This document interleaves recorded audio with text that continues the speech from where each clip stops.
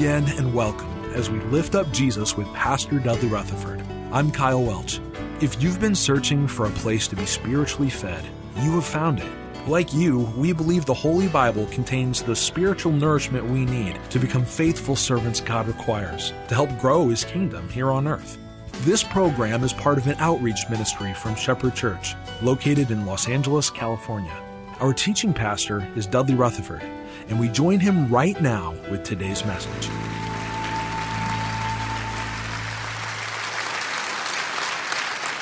Take your Bibles and turn to Joshua chapter 1. Joshua chapter 1. Today, I want to talk to you and address the topic of the promised land. Trusting and believing in that place of true blessing. Dr. Martin Luther King referred to the promised land in his heart as that place where our country would have racial equality. And so the promised land is a metaphor for many things, but I want to talk about the promised land as we see it in the Bible. Recently, on a television show called Jeopardy, there was a social media uproar over a question concerning the city of Bethlehem. The category was, where's the church? The clue was, built in the 300s AD, the Church of the Nativity. And again, where's the church? And the first contestant, a lady named Katie Needle, answered, what is Palestine? And Alex Trebek said, that's incorrect. And then the second contestant, Jack McGuire, said, what is Israel? And that was deemed correct. Well, then there was an uproar. Because of political correctness, they actually reversed and took the points away from the guy that said Israel and gave it to the person who said Palestine. Now, there will always be a debate, as long as time shall last, between the Jews and the Arab nations on who owns that land. And I want you in your notes to write down a few things about that land. First of all, it was originally promised to a man named Abraham. Now, you have to go back in a timeline. You have to go back 4,000 years to know who that land belongs to. Genesis chapter 12, we find these words. This is 4,000 years ago. The Lord said to Abram, leave your country, leave your people, leave your father's household, and go to the what? The land that I, God, will show you.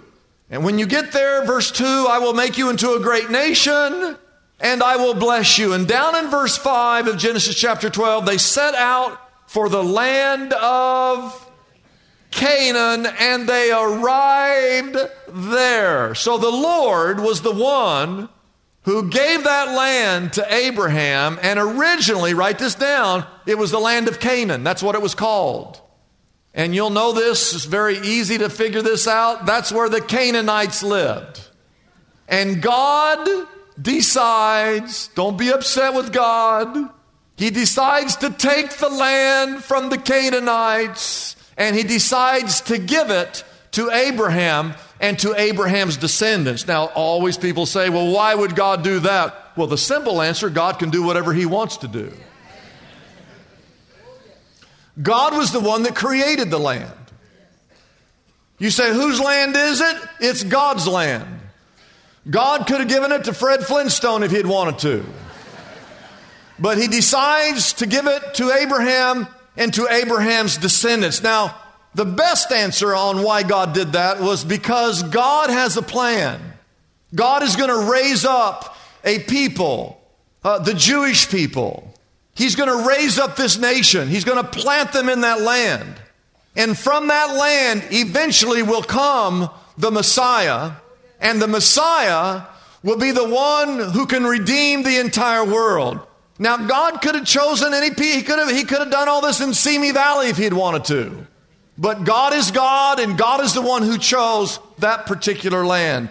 And that's why it's called, write it down, that's why it's called the Promised Land. Because originally it was the Canaanites, but God told Abraham that He he's going to lead him to a place. And so this place is called, as we know in our vernacular, as the Promised Land. It was part of God's unwavering covenant or promise to Abraham and to Abraham's offspring. Now, I want to give you a long story short, and this story is almost 500 years long, okay? So just be patient with me. It'll take me just a couple of minutes to tell you a 500-year-long story. The Israelites, because of a series of events, they end up as slaves down in northern Africa, an area that we know today as Egypt. And they were there for 430 years as slaves. And God wants to fulfill his promise, so he raises up a man by the name of Moses, and through a series of plagues, finally Moses leads 1.5 million Hebrews out of Egypt and into the promised land that he had promised back in Genesis chapter 12. So for 430 years, they were enslaved. For 430 years, they were in bondage. For 430 years, they were in Egypt. And you know the final plague of those 10 plagues. God said to take a lamb and take the blood of that lamb and put it on the tops and the sides of the door. This is down in Egypt. And he said, I'm going to send my death angel. And if you have the blood on the tops and the sides of the door, the death angel will pass over your house, no harm. But if you refuse to take the blood and you don't put the blood of the lamb on the door frame of your house, my death angel will come inside that house and kill the firstborn male child of every household. And it was the final plague where Pharaoh said, oh, that's enough, I'm done. God's people, the Hebrews, you can go, you can go.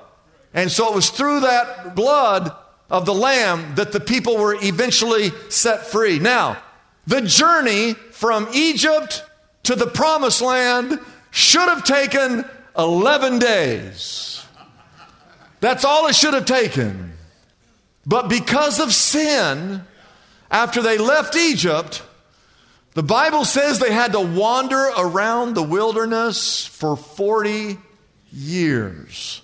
So now you're up to 470 years.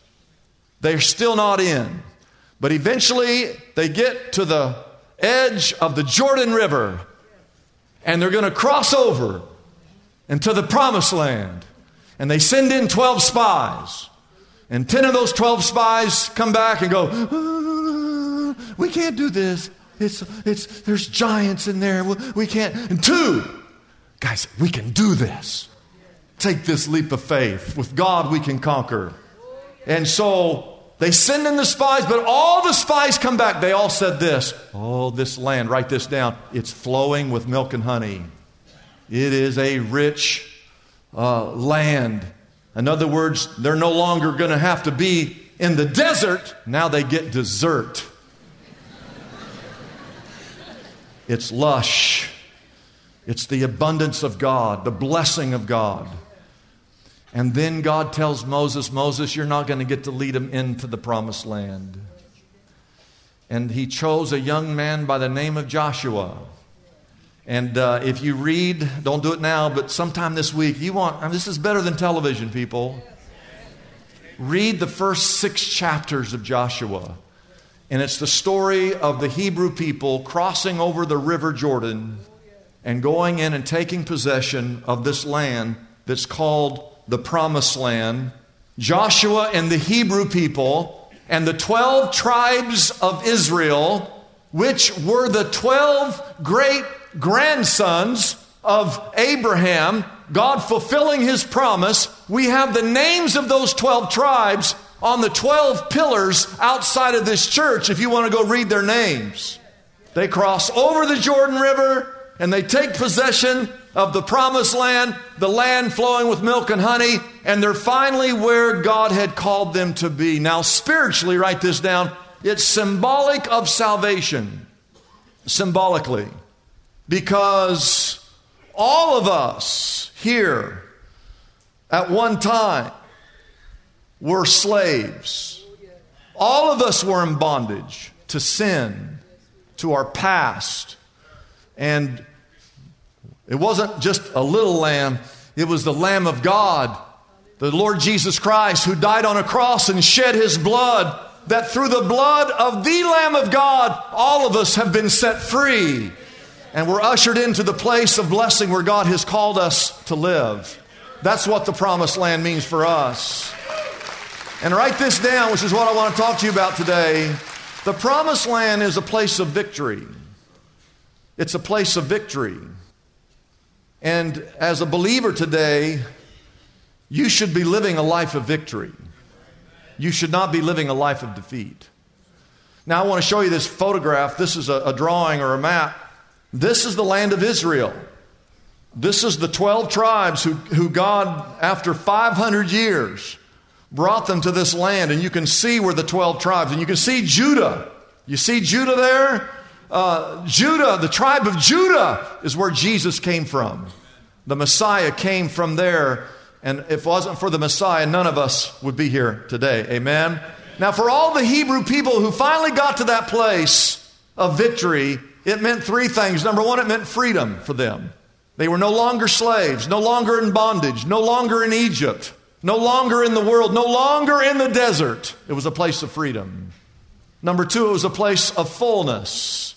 They've now entered a land of hills and valleys and rivers and fruit and wine and oil, figs and grapes and pomegranates and blessing, abundance, overflowing with milk and honey. Amen. Instead of eating the same manna day after day, week after week, month after month for 40 years, piece of bread, now they have mangoes and grapes and avocados and tomatoes and cucumbers and peppers and zucchini and apples and pears and bananas and dates, and on the list goes. But number three, most importantly, it was a place of fulfillment. It was the place where God began to fulfill His promises and His plans. They were now living in the will of God. And you have to understand this. I'm going to illustrate this to you. It isn't about the soil. It's not about the dirt or the land per se. It's about their role. God's eternal plan was to use them to bring forth a Messiah that would one day redeem the world.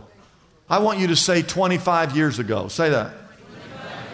25 years ago, this year, I was preaching at a little church down Rinaldi called Hillcrest Christian Church.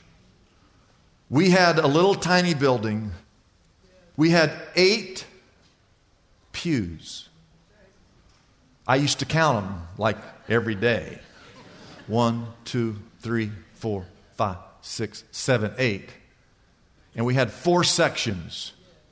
And in that little building, we were running 1,000 people. That's right. Amen. He said, come on, Pastor. We were running 1,000 people. He said, how'd you do that? We had multiple services. That's why I'm bald today.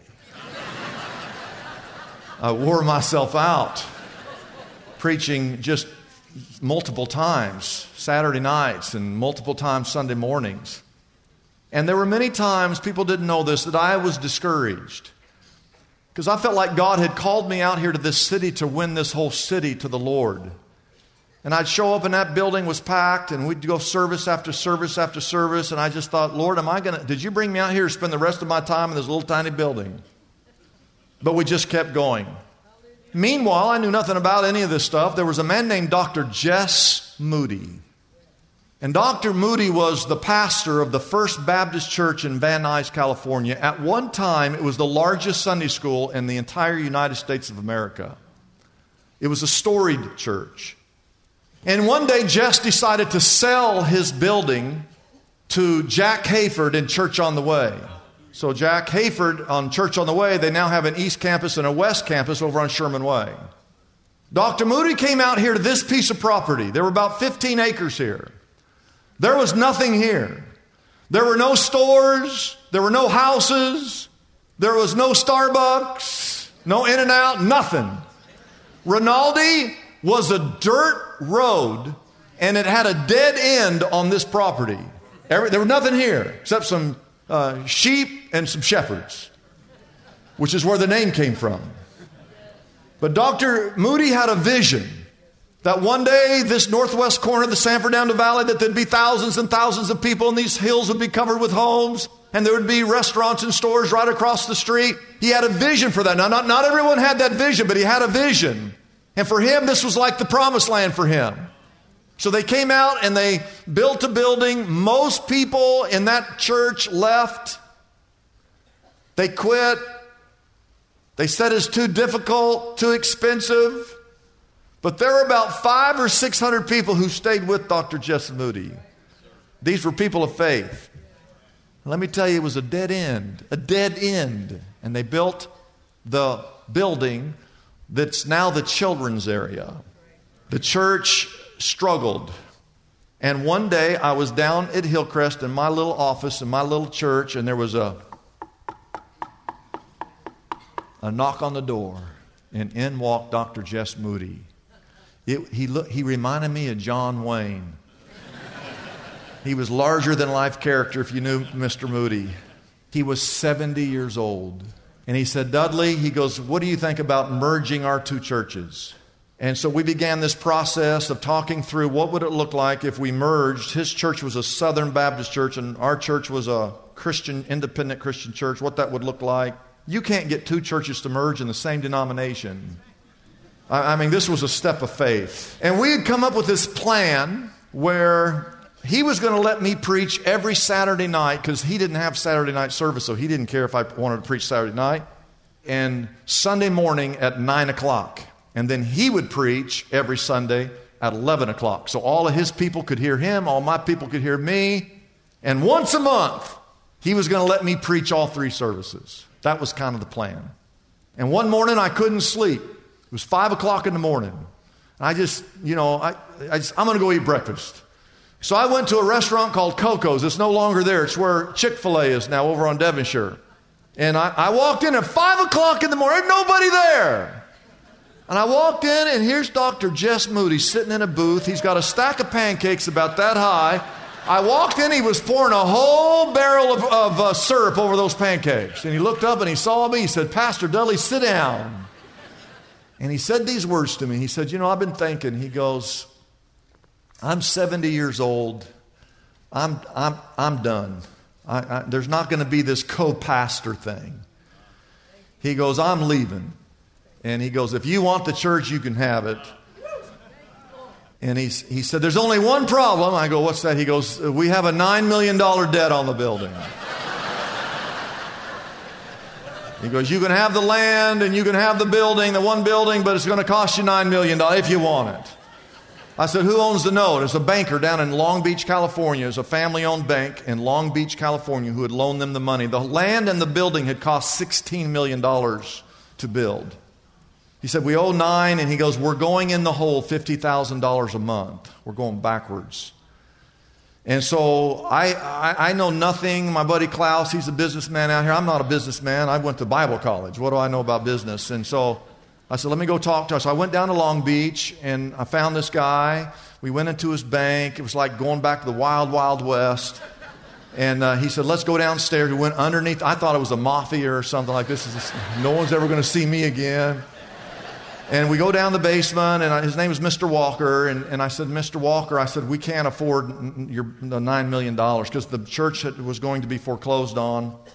And he said, well, what can you pay?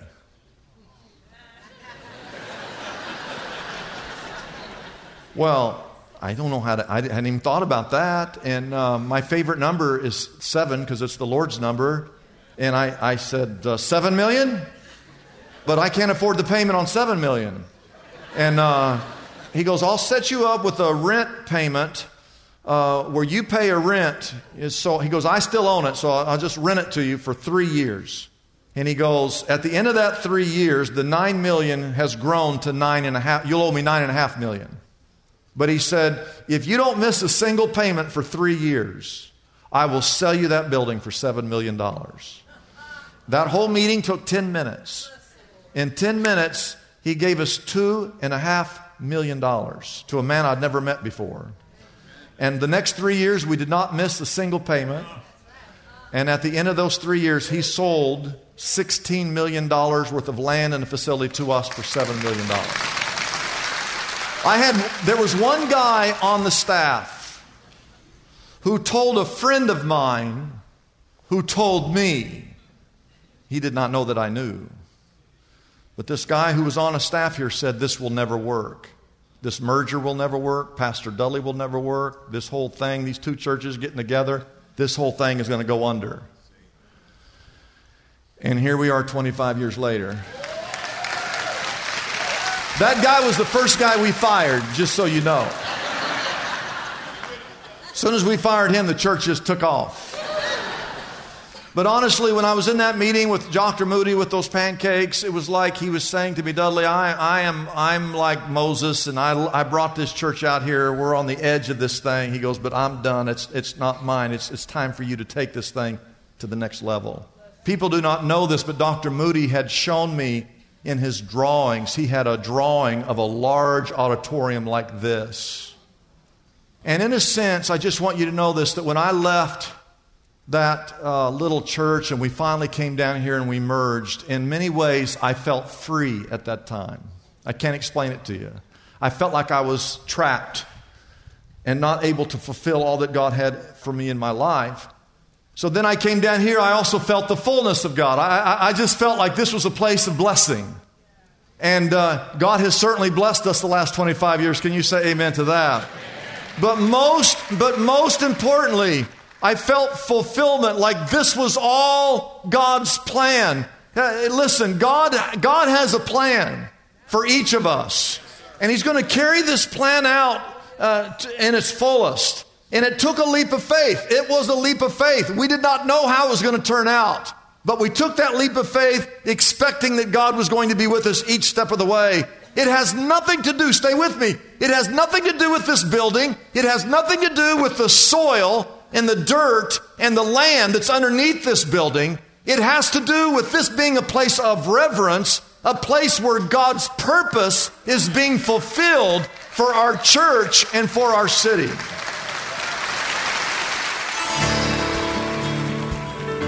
It's a blessing for us to bring this program to you every day. We exist only by our faithful partners who support us through their prayers and financial gifts. If Pastor Dudley's message has been a blessing to you, we would like to encourage you to consider joining in partnership with us so we can continue to be here every day to bless others with this important ministry. Your gifts, whether large or small, are greatly appreciated and go directly to help keep us on the air. You can find out more about supporting us by calling our toll-free number, 888-818-4777. That number again is 888-818-4777. We have operators standing by and ready to take your call. You can also support us by going to our website, liftupjesus.com/reach. That address again is liftupjesus.com/ and then the word reach. We live in the most distracted culture in the history of the world. We see about 10,000 messages every day. We even touch our phones about 2,000 times a day. We're literally being overwhelmed with information. That's why there's no better time than right now for Dudley Rutherford's remarkable new book, One Thing: Rediscover a Simpler Faith in Our Complicated World. In this timely book, Pastor Dudley invites you to open your Bible and look closely at 7 key passages of Scripture where you'll find the beautifully uncomplicated phrase, one thing. These scriptures will quiet all the noise that you're hearing and call you back to a simpler faith. Dudley Rutherford has discovered the secret of how to focus our lives on the one thing that matters. What if you could find that simplicity? It's waiting out there, and this is your roadmap to freedom. Contact Lift Up Jesus today and get your copy of One Thing, the book that could finally change everything. I'm Kyle Welch. We invite you to join us every weekday at this time when we again lift up Jesus with Pastor Dudley.